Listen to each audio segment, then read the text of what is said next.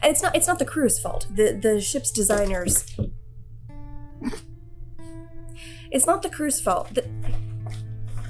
Do you mind?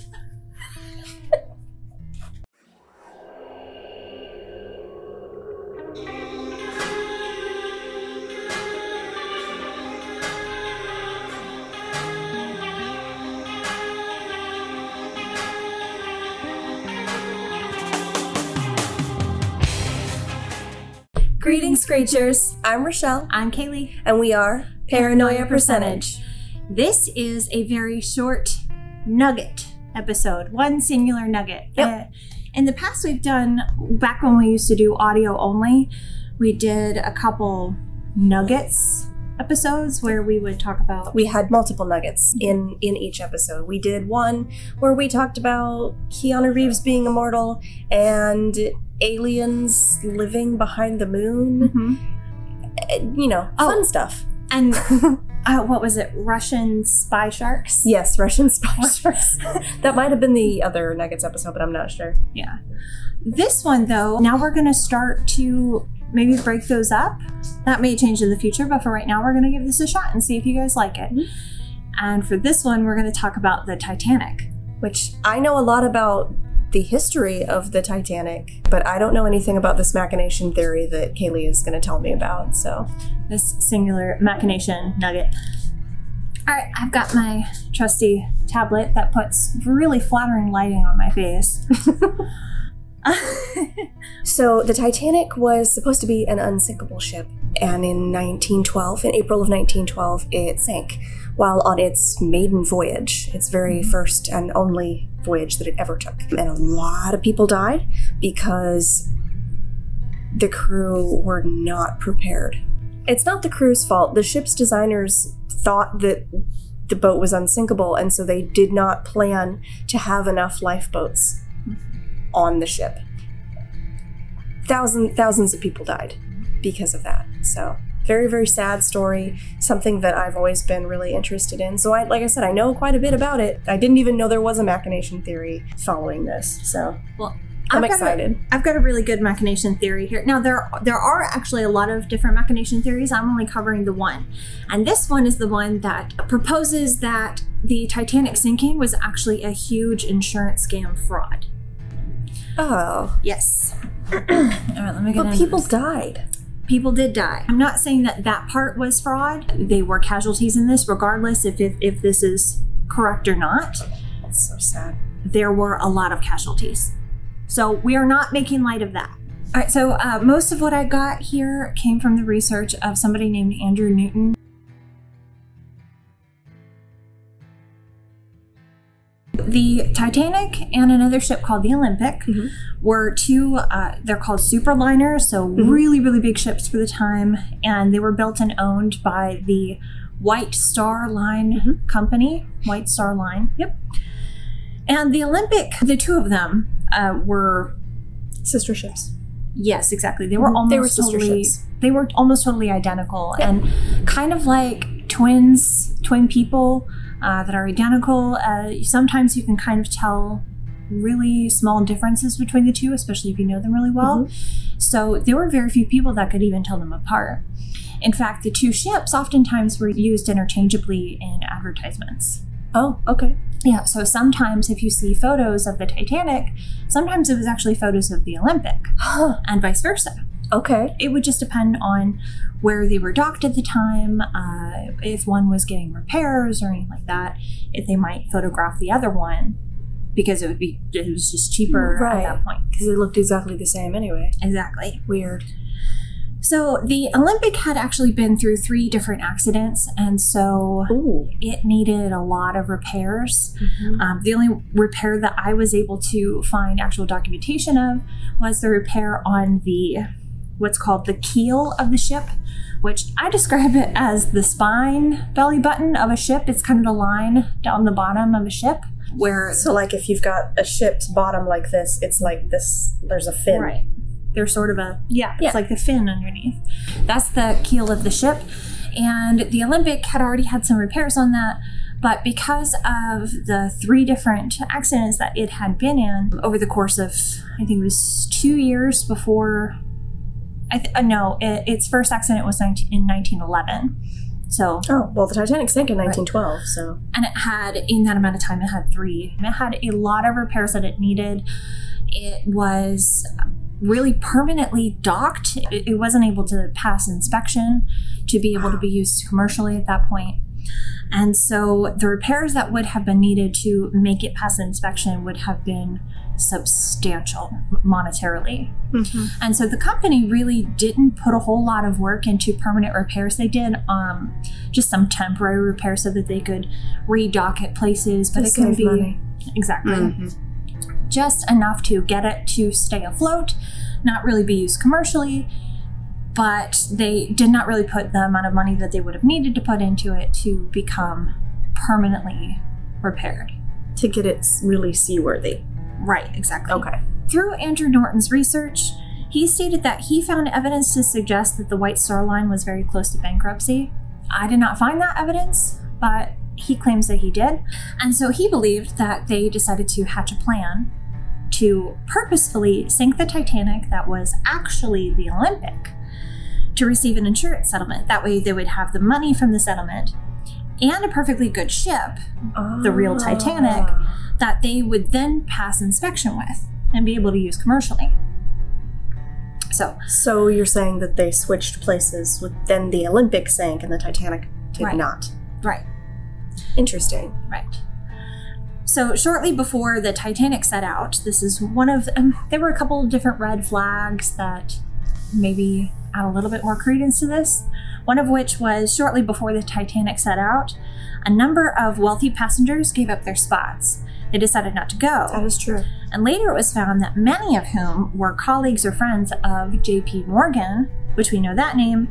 He was the top investor of the company and the company's chairman. They worked with them or they were friends with them. And so maybe they knew something was up and to not be on that ship. Just an hour before setting sail, on the Titanic, many expensive items, including bronze statues, were ordered for removal by Mr. J.P. Morgan. The Titanic officers testified that they could spot an iceberg from at least 6 to 8 miles away if they are placed on the deck, and even further if they're up in the crow's nest. And the Titanic's rounding space, which is the amount of time it takes to the amount of space it takes for that ship that size to turn. Mm-hmm. The Titanic's rounding space was about 1,800 feet. And as such, the Titanic, if it was spotted from the amount of space that they claim that they would have seen an iceberg, it would have had room to avoid the iceberg. But the attempt to even turn it was not made until the iceberg was only about 1,200 feet away. So with that discrepancy of it needing 1,800 feet, they can even see much further than 1,800 feet if an iceberg is approaching. Mm-hmm. There was no attempt made whatsoever to begin turning the boat until it was 1,200 feet away, which then made the part of the boat that hit the iceberg one of the most detrimental spots. So that could have been very calculated. I always thought that they didn't turn the boat in time because the top part of the iceberg, the part they could see, was much smaller than what was under the water, and they didn't see that part. There's drawings of the iceberg itself, and that's what it shows, is it's like this little peak, and then like you can see under the waterline it just goes like woof, woof. Yeah, so you wouldn't be able to see that under the water. And you could be right. This is just what Andrew Newton claims. Right, the Californian was another ship owned by the company. That ship, the Californian, was anchored 19 miles away from the Titanic, which was also 12 miles off course, and so potentially they could have been anchored there what would have been 6 miles away from where the Titanic could have been. They thought the Californian would be closer to the Titanic than it was. Possibly, yeah. Okay. So this other ship, the Californian, they were sent distress signals from the Titanic. Mm-hmm. Now there was that part because I'd heard of the Californian. Well, there was another ship that ended up getting there before the Californian did. Yeah, that one was not owned by the White. Right. White Star. Company. Yes, I know. But the Californian, the captain of the Californian, that was the Carpathia. The Carpathia. That sounds right. The Carpathia, I believe, is the name of that ship. The captain of the Californian went to sleep fully dressed that night, and he gave orders to wake him up if there were any distress signals. He had the engines on standby mode, And there were no passengers on that ship, but the cabins were packed with wool sweaters. Why would they need the cabins packed with wool sweaters if there were no passengers on the ship? They were just parked in standby mode, ready for distress signals that they had no way of knowing were going to come. Yeah, that's a little... Yeah. Okay. And this ship is one owned by that same company. Mm-hmm. All right, and now I have a big long quote, and I'm just going to read it. All right. The names Olympic and Titanic were engraved on the front of each of the ships when they were being built. Photographs from Robert Ballard's original expedition in 1986, when he found the sunken Titanic, show the letters TITIC riveted into the front of the ship. The missing letters AN had fallen off over the years. The space where the letters fell off show the letters MP engraved into the ship. Ooh. Did this originally read Olympic, OLYMPIC? After close investigation of the stern of the sunken Titanic ship, it showed repair to the keel, which, if you remember, the Olympic had recorded repair to the keel, and the Titanic had never gotten into an accident, as far as we were aware. Oh, wow. The Olympic, after the Titanic sank, supposedly went through all necessary repairs, even though they weren't going to repair them. It went through all the necessary repairs and continued commercial success until 1935. The Olympic, quote unquote. And the insurance settlement from the Titanic was £1 million at the time, which very roughly is $159 million in USD today. Mic drop. Wow. Okay. That seems highly probable to me. Thank you. I know. Okay, when I first heard it, that was my face. I feel like the world has been pulled out from under me. So, what we know of the Titanic tragedy, the Titanic sinking, very well could have been the Olympic. And the California was anchored very close because maybe they thought that they were going to get to them faster, get the distress signals, be able to go over there, get all the passengers, get them in the wool sweaters to warm them up. Maybe they thought that they could save everybody. The friends and colleagues somehow knew something was going to go down because they didn't keep their spots. And all these expensive items were taken off the ship. I think the most damning evidence, in my opinion, is the keel being repaired on the Titanic. Even though the Olympic definitely had repairs there, the Titanic was not documented to have those. And the fact that those letters that had peeled off that was my first revealed thought. etchings of other letters That would fit in Olympic. Right. So, what is your percentage on this theory? I'm sold hook, line, and sinker. But no, really though, I absolutely believe that. That sounds completely plausible. There's enough evidence. God, sorry, that just blew my mind. Yeah, I'm in the 90s. Like that's crazy. I'm gonna say 90%, just to be fair. I'm gonna say wow. If that Andrew guy is being totally truthful, if all of this is true, 100% for me. I'm gonna look into it as soon as we're done recording. I know that much. There is a chance, I would guess, that some of it could be either exaggerated or maybe misreported. I don't think so. I think there's just too much against it. So 100% if it's all true as far as what he says, and but to be more realistic, I'm gonna give it a 95. Wow.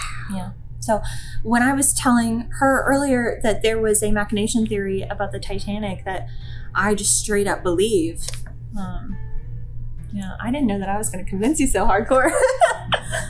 Well, I mean, it's not that you convinced me, like the evidence convinced me. That's pretty hardcore evidence. Like, that's pretty irrefutable. I don't even see how you can I mean, in the comments, if you've got some way to refute this, please let me know, because that definitely convinced me.